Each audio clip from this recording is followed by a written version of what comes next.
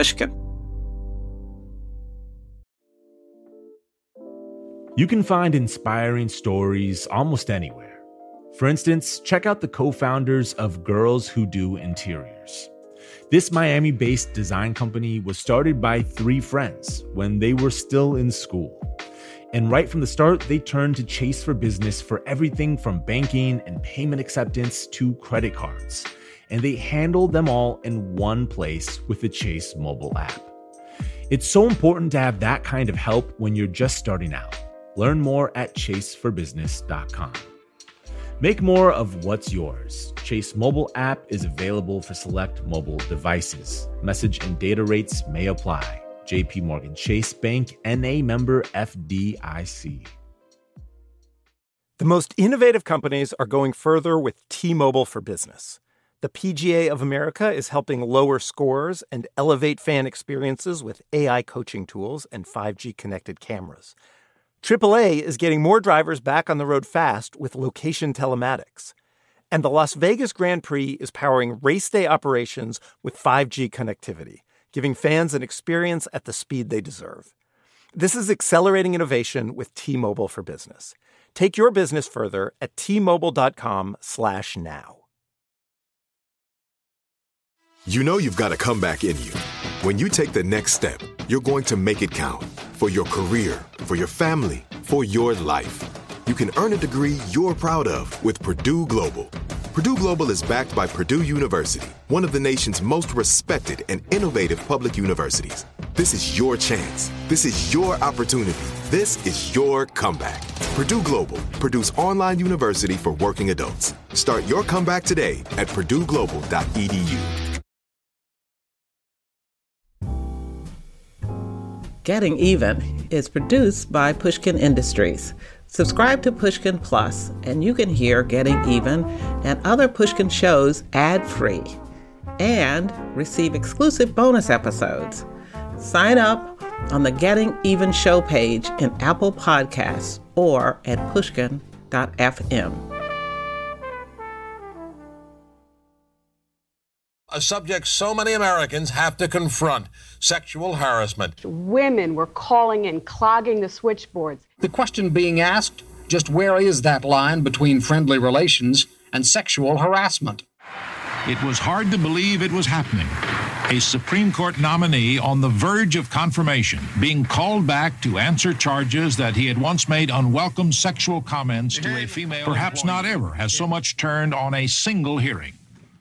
There are a couple of things you need to know about how I came to be sitting in front of a nationally televised hearing of the Senate Judiciary Committee on October 11th, 1991.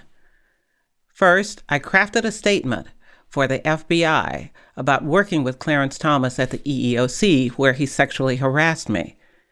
Then, that statement was leaked to the press.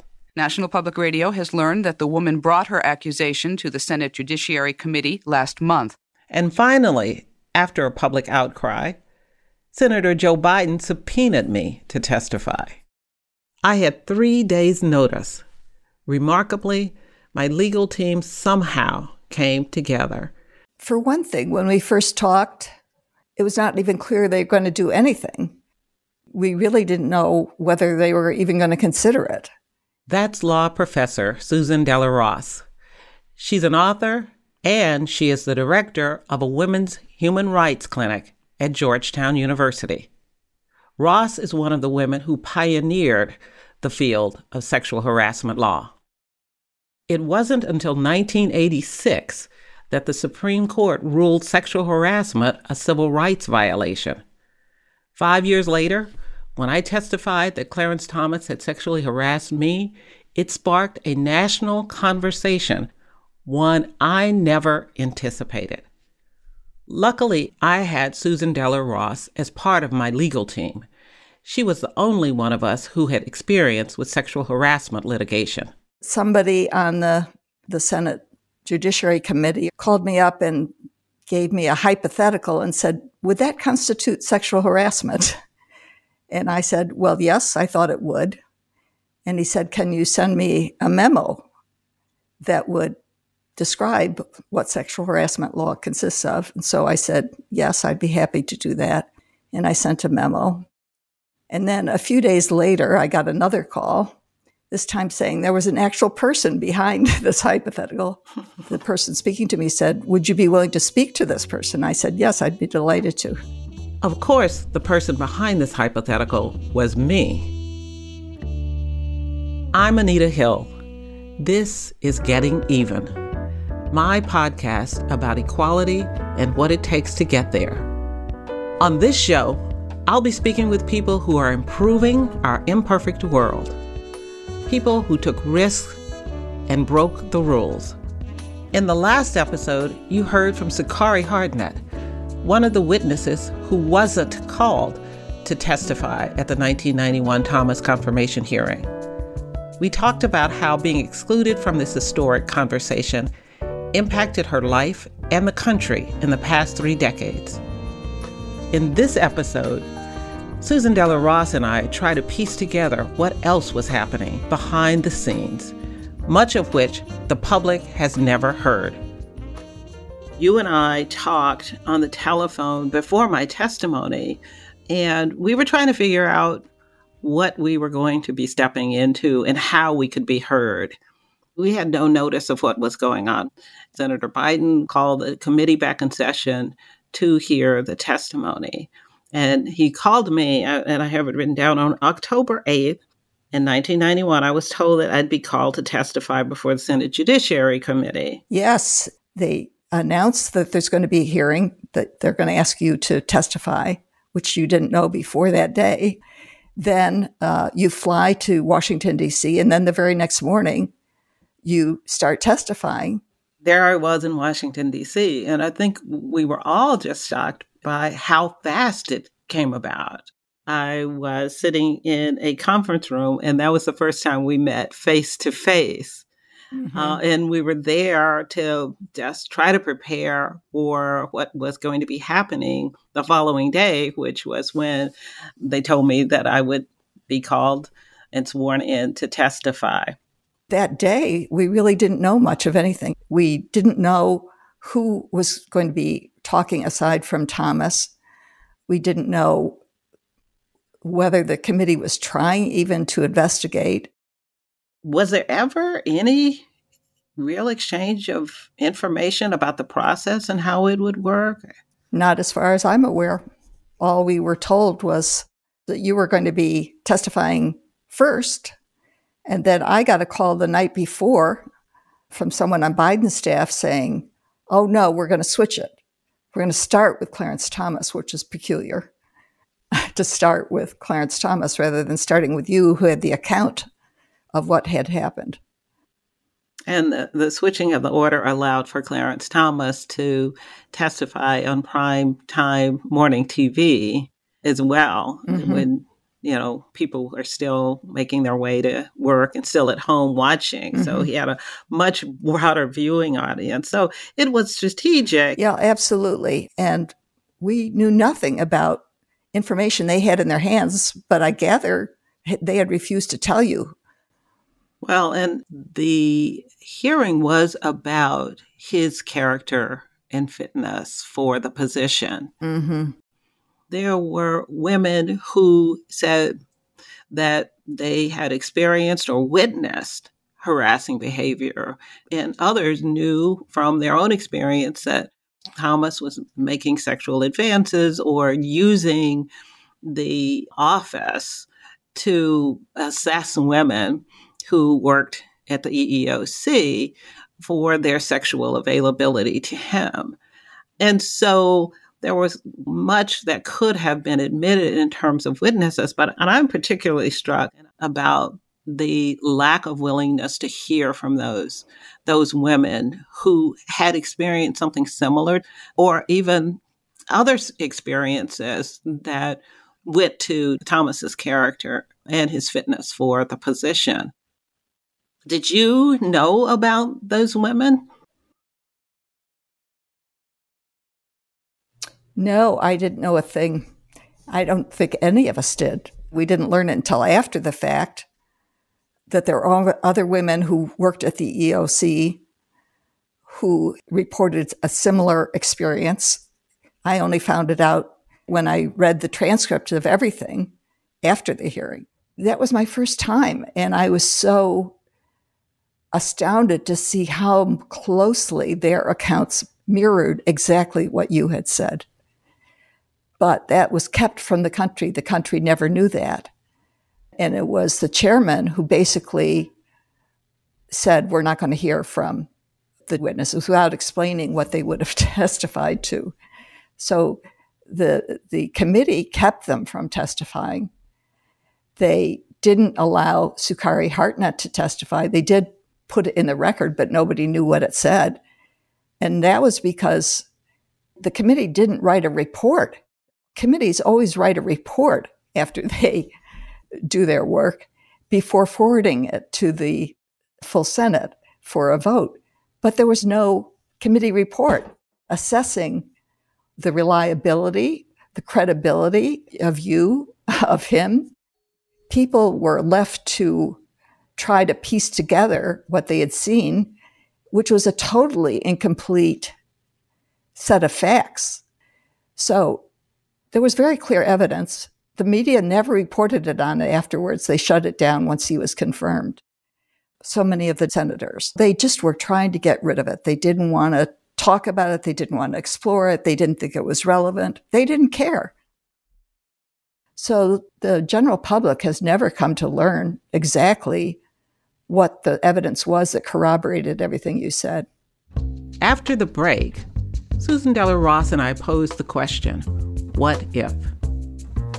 What if the hearings hadn't been so poorly handled in 1991? What if we had all the information available? What if the public had been offered a better understanding of sexual harassment during the hearing? Where would we be today?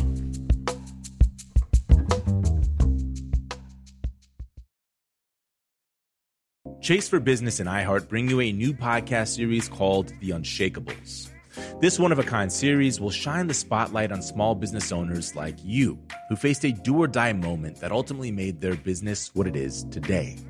Join hosts Ben Walter, CEO of Chase for Business, and Tanya Nebo, a lawyer and business consultant, on these storytelling journeys of trials, tribulations, and triumphs that hinged on a single event, a split-second decision, or even a stroke of luck. Whether the story is about a warehouse going up in flames or a former partner stealing a whole roster of clients, each episode will showcase the grit, determination, and resourcefulness a small business owner needed to turn a pivotal situation into a springboard for success. Listen to The Unshakables now and learn more at chase.com/business/podcast. Chase, make more of what's yours. Chase mobile app is available for select mobile devices. Message and data rates may apply. JP Morgan Chase, NA member FDIC, 2024, JP Morgan Chase & Co. The most innovative companies are going further with T-Mobile for Business. The PGA of America is helping lower scores and elevate fan experiences with AI coaching tools and 5G connected cameras. AAA is getting more drivers back on the road fast with location telematics.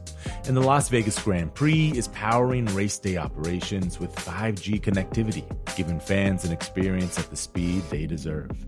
This is accelerating innovation with T-Mobile for Business. Take your business further at T-Mobile.com/now. Musora is your access to online music lessons for guitar, piano, drums, and singing. This is your chance to reignite some old musical passions or pick up an instrument for the first time. Connect with more than 100 of the world's best teachers and musicians. You'll get 7 days totally free to try it out. And then it's just $30 a month, less than a single private lesson. I mean, why do we do Broken Record? Not just because we love hearing from great musicians. We do it because we think that there is something beautiful about the appreciation of music. Don't you think we need more of that in our lives these days? That's the mission of Musora, to inspire, educate, and connect musicians. Enjoy unlimited personal support, weekly live streams, student lesson plans. It's like having a personal music teacher, only much, much better. Just go to Musora.com, Musora.com, to start a new musical journey today. You're listening to Getting Even, my podcast about equality and what it takes to get there. I'm Anita Hill, and I'm talking with Susan Deller Ross, the only member of my 1991 legal team with experience in sexual harassment law. Do you think that people had any real awareness, even after the 1986 decision by the Supreme Court, that sexual harassment was, in fact, a violation of the law? No, I think people were very confused by it. Initially, the courts didn't treat it as an employment discrimination issue at all. They saw it as sexual activity. And it was sort of a boys will be boys, what can you expect? And because the facts are often really atrocious, there's a tendency in media not to cover what really goes on in these cases. I remember hearing people saying, oh, I want to be sexually harassed. You don't know what's going on when you say something like that. Well, you don't, and I think you're right. It's a focus on sex, and not even sexual, but on sex itself, and that being something normal, and overlooking the term harassment. And even today, when people think about sexual harassment, many people still think that we're just talking about words. And we're talking about verbal exchanges and not the psychological and often physical harm that is going on in the workplace. And certainly if we have that today, in 1991, when we sort of jumped into the scene in the Clarence Thomas case, there was so much confusion. I think the country would have been even further ahead if it had gotten some real explanation of what sexual harassment consists of at the time. Now, I think there was nevertheless progress, but maybe not as much progress as might have happened if there had been a real attempt to grapple with the issue at hand. One of the things I think really happened was, there were a lot of women who were very, very upset about how you were treated. And that convinced a lot of women to run for office. President Bush Sr. had been vetoing a proposed bill that would expand Title VII to allow victims of sexual harassment to get damages. After the hearings, he finally signed because of the pressure the Republican Party was under for having supported a sexual harasser from the women who'd been horrified by watching what had happened. There was publicity around the world about sexual harassment. So I think if we'd been able to have a full presentation of what actually happened with all the sources of evidence that were relevant to the issue, people would have had a better understanding and gone forward. But nevertheless, it did make progress. But the fact that there was an impact shows to me, one, how people were interested and they needed to know the information. But it also indicates to me that there was a lost opportunity, that there was a powerful platform out there that could have become a model for how to do this right. We might have avoided some things in the future. And by the future, I mean between now and 1991, 30 years or so. We might have learned some lessons that could have been put in place. And I think about all these what ifs. If there had been a different kind of investigation by a different body than the FBI, or expert witnesses had been allowed, if there had been less disinformation or information shared so that people could respond, we could respond to the certainly overwhelming number of witnesses that they had. I had wonderful witnesses step up for me to confirm that what I had said to them during the time was exactly what I was testifying to. And certainly, of course, the fact that the other women weren't called might have made a difference. But there are still things that are nagging me personally. I wonder, had 1991 been handled differently, whether Christine Blasey Ford's testimony would have resonated stronger, whether the Kavanaugh hearing might have been structured differently. Right. I had the same feeling of deja vu. Here we go again. They're keeping out relevant evidence, doing everything they can to shut down what's actually happened. So I'm going to ask you, what is that one lesson that we should have learned from 1991? Well, I think it is the importance of really trying to find out what happened and being willing to get the unpleasant details out in the open so that people understand what's happening. Because the basic problem over and over in the hearings was a failure to put on all the relevant evidence. There was instead an attempt to keep out relevant evidence, to shut it down. And unless you can hear everything that bears on the credibility of what the key parties are saying, there's no chance of finding out the truth.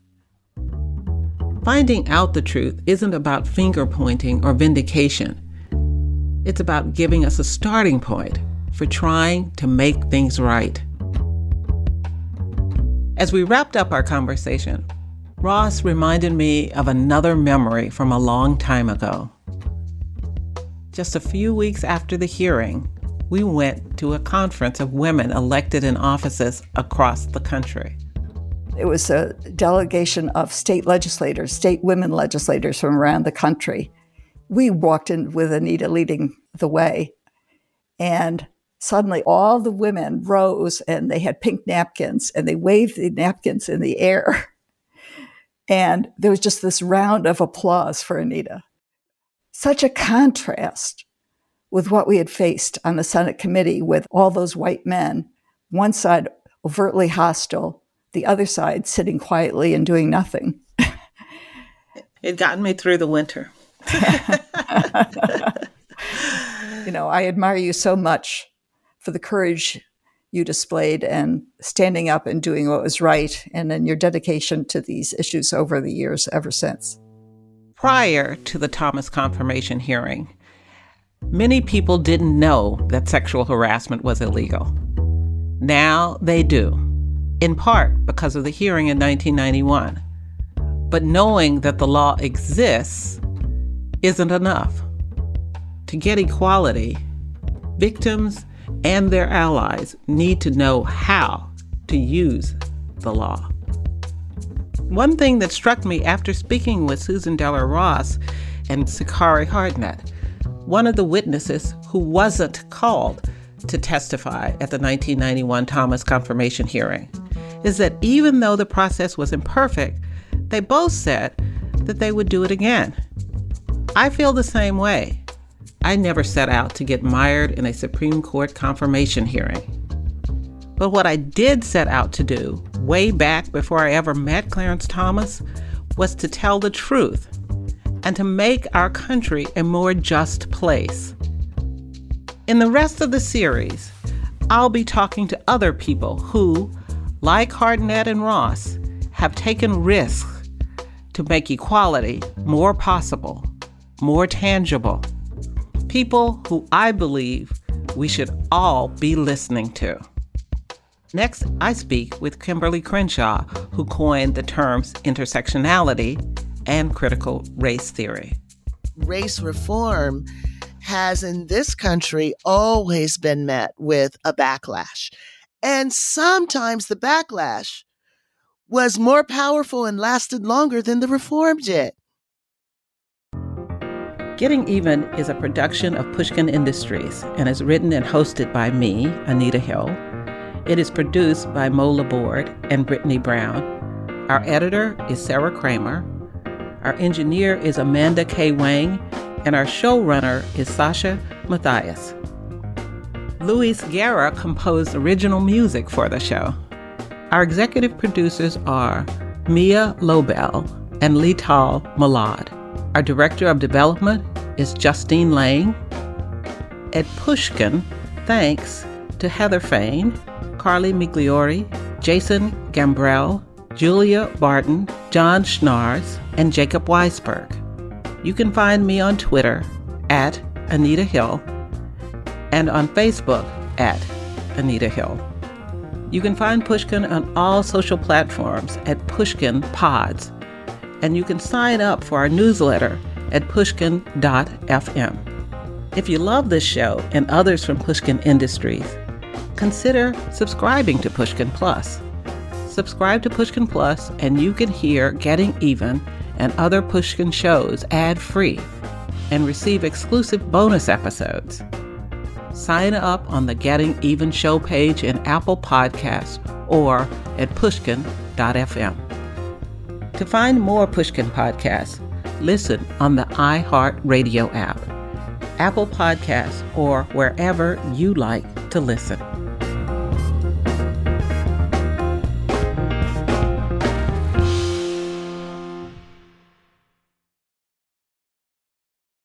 Open a limited-time 11-month certificate at Kemba Financial Credit Union. At 5.25% APY, it's more than triple the national average, plus it's a safe and secure way to grow your money. Visit your local branch or kemba.org/cb for details. Offer expires May 31st, 2024. APY equals annual percentage yield. Restrictions apply. $500 minimum and $250,000 maximum deposit. Advantage status required. Comparison based on bank rate average. Federally insured by NCUA. With the Lucky Land Slots, you can get lucky just about anywhere.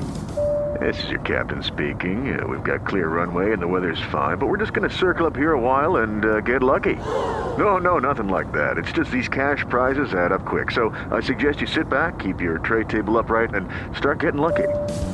Play for free at LuckyLandSlots.com. Are you feeling lucky? No purchase necessary. Void where prohibited by law. 18+ terms and conditions apply. See website for details. Asking the right questions can greatly impact your future, especially when it comes to your finances. So if you're looking for a financial advisor you can trust, certified financial planner professionals are committed to acting in your best interest. That's why it's got to be a CFP. Find your CFP professional at letsmakeaplan.org.